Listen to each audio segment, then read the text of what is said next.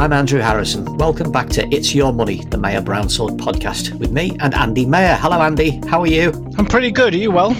Yeah, I'm not bad. Are you getting the hang of this podcasting lark yet then? You're starting to get into your groove, as it were. Yeah, people have liked it because they can't actually see me. So they haven't got your face staring at them out of a phone. I think my mother once said I've got the perfect face for radio, and this just proves it.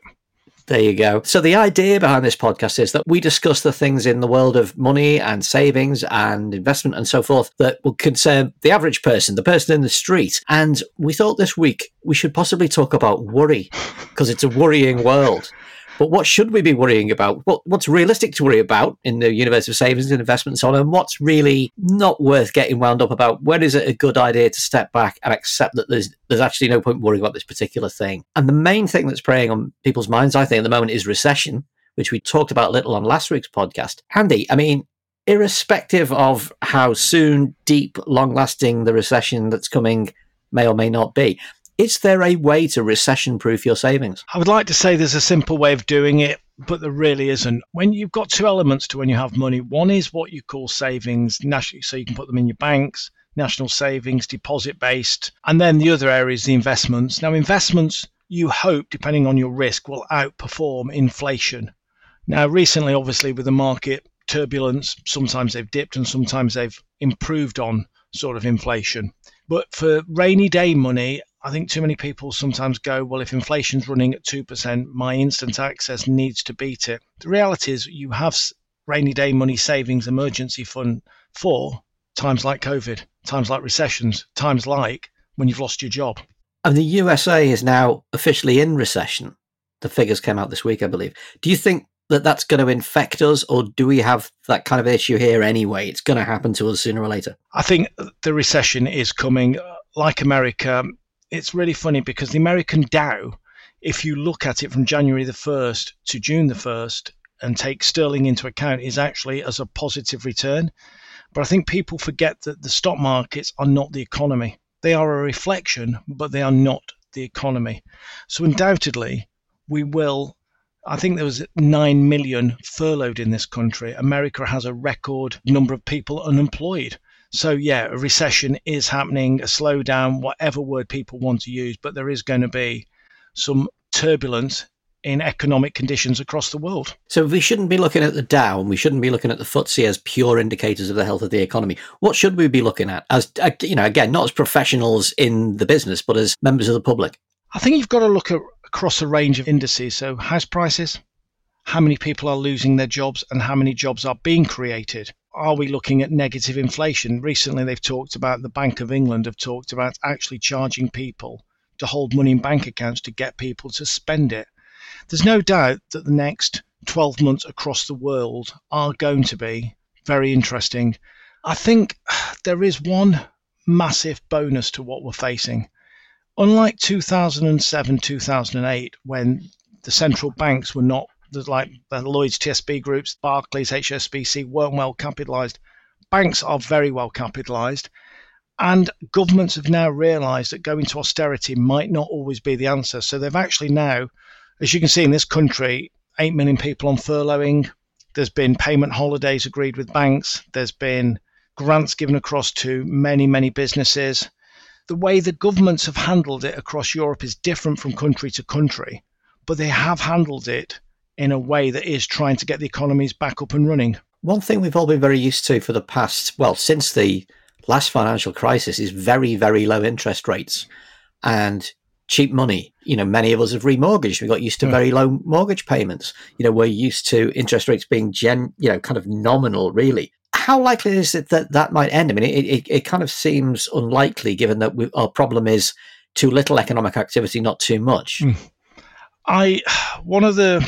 One economist I read recently said, depending how we want to come out of this, one of the ways for any government to get out of this, to make the debt look smaller, is to create inflation. I personally don't see that happening in this country. So I think the period of low rates for people's mortgages are here. You're currently being able to fix a 5-year mortgage for less than 2%, which historically is so low. And we're finding more people, when they're coming to the end of their fixed rates, are looking to take advantage of the current crisis. and peg their rate for the next 5 years, knowing that the payment is significantly lower than what it would have been 5 years ago. So there is, whilst it's a terrible situation, the interest rates for people's borrowings is at an all-time low. But conversely, there's a worry that, so many of us have got our savings tied up in our houses, in property. Yeah. And there's a worry that the housing market itself might seize up, not just for the usual reasons of, economic slowdown, less money in the market, but for these unusual one-off, once in a century at least reasons that, it's very difficult to visit a house and view it now. It's very difficult. People are not thinking in terms of kind of getting out and mixing and mingling. Do you think that with people having so much savings tied up in housing, that is something to be concerned about? I think the British public have always sort of, their house is their home, but it's also been one of the greatest assets we have, because when you look at a small country such as we are, and we have a lack of land space, it's very, very difficult in terms of sort of, when you go to France, for example, the best comparison is you can look in remote parts of France and house prices do nothing for 30 years. Over here, house prices have doubled probably every 10 or 12 years.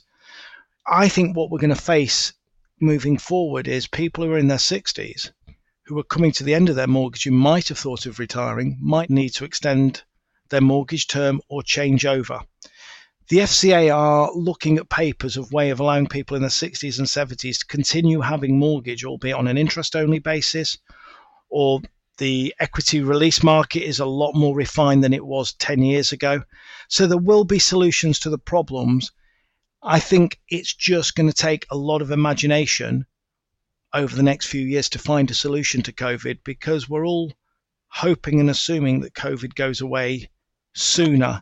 If COVID is here for a while and social distancing remains, your point is very valid, taking people around a house.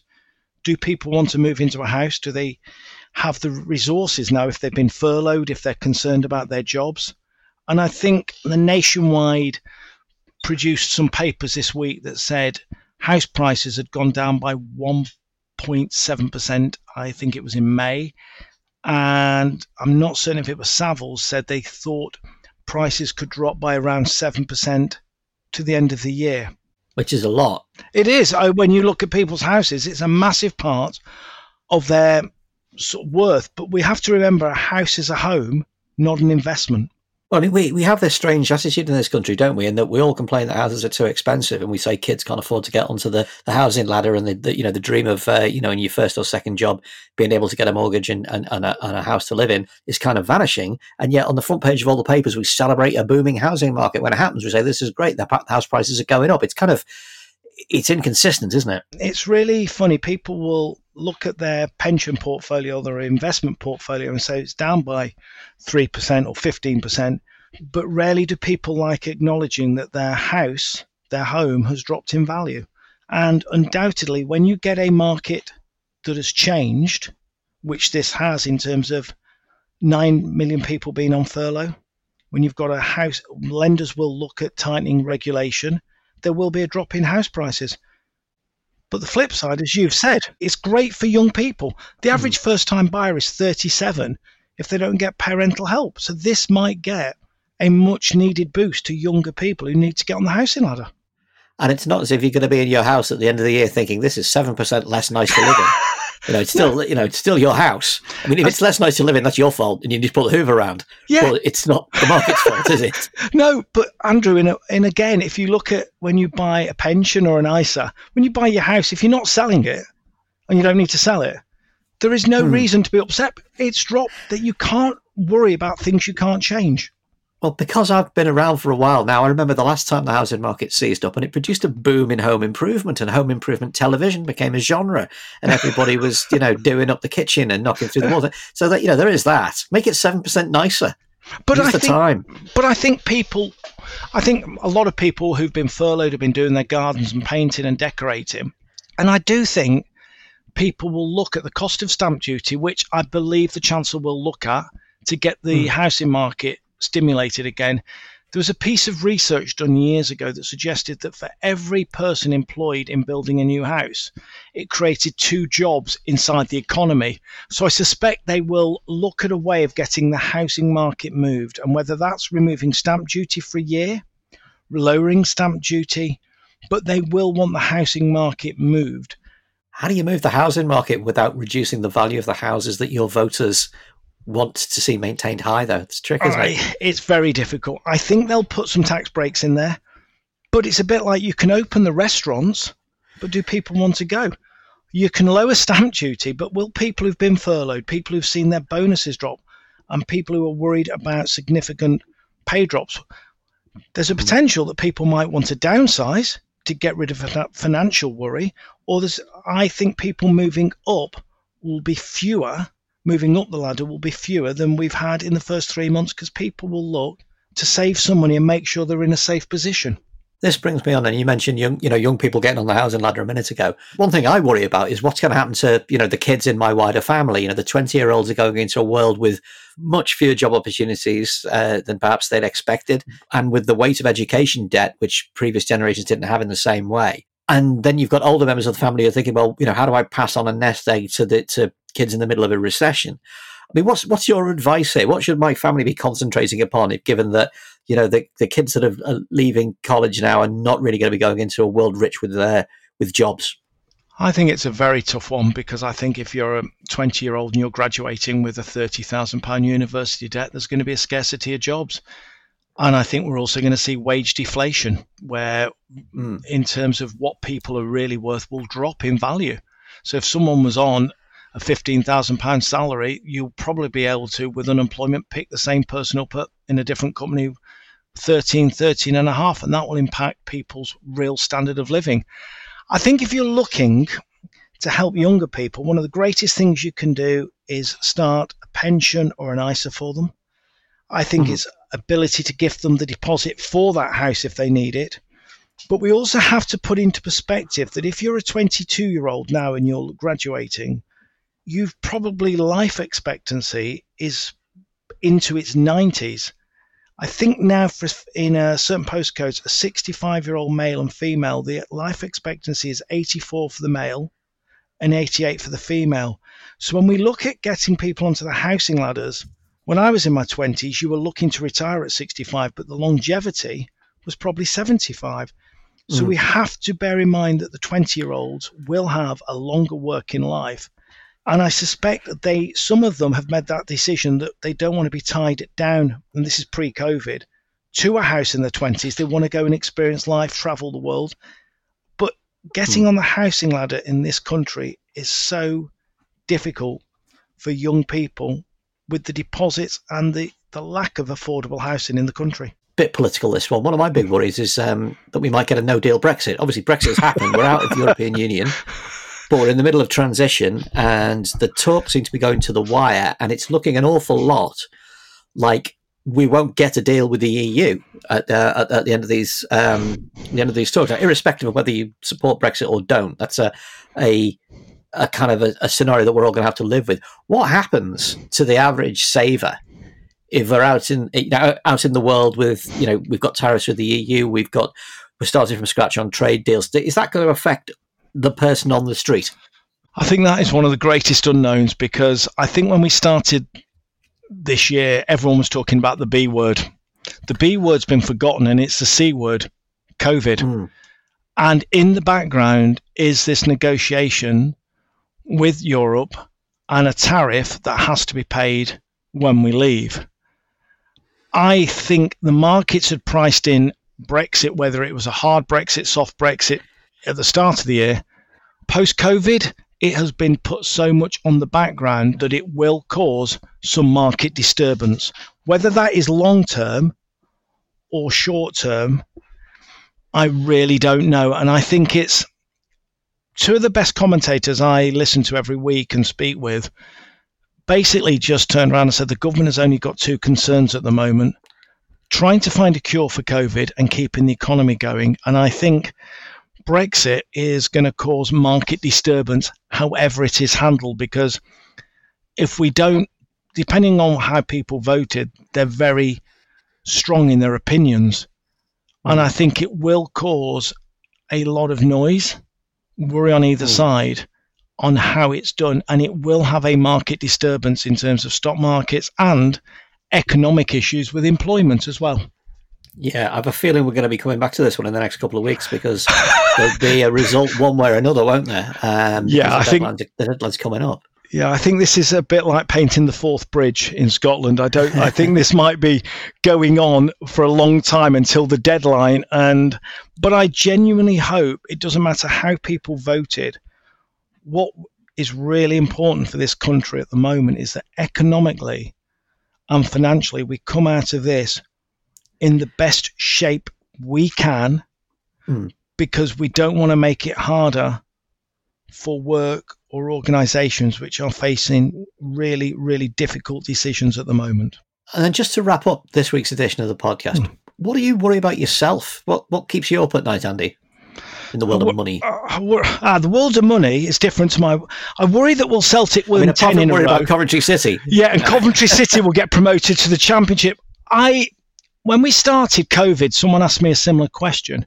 And I said, I hope that the families that we represent, there wasn't any deaths. And unfortunately, we've already lost one. A friend of mine's father died.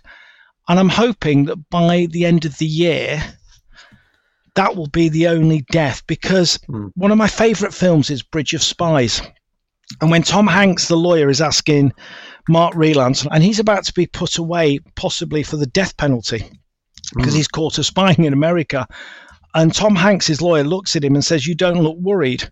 And the actor Mark Rylance just looks back at him in this Russian accent and says, "Would it help?" One of the things that, having done this job now for 26 years, I've realised that I can't worry about things I can't change.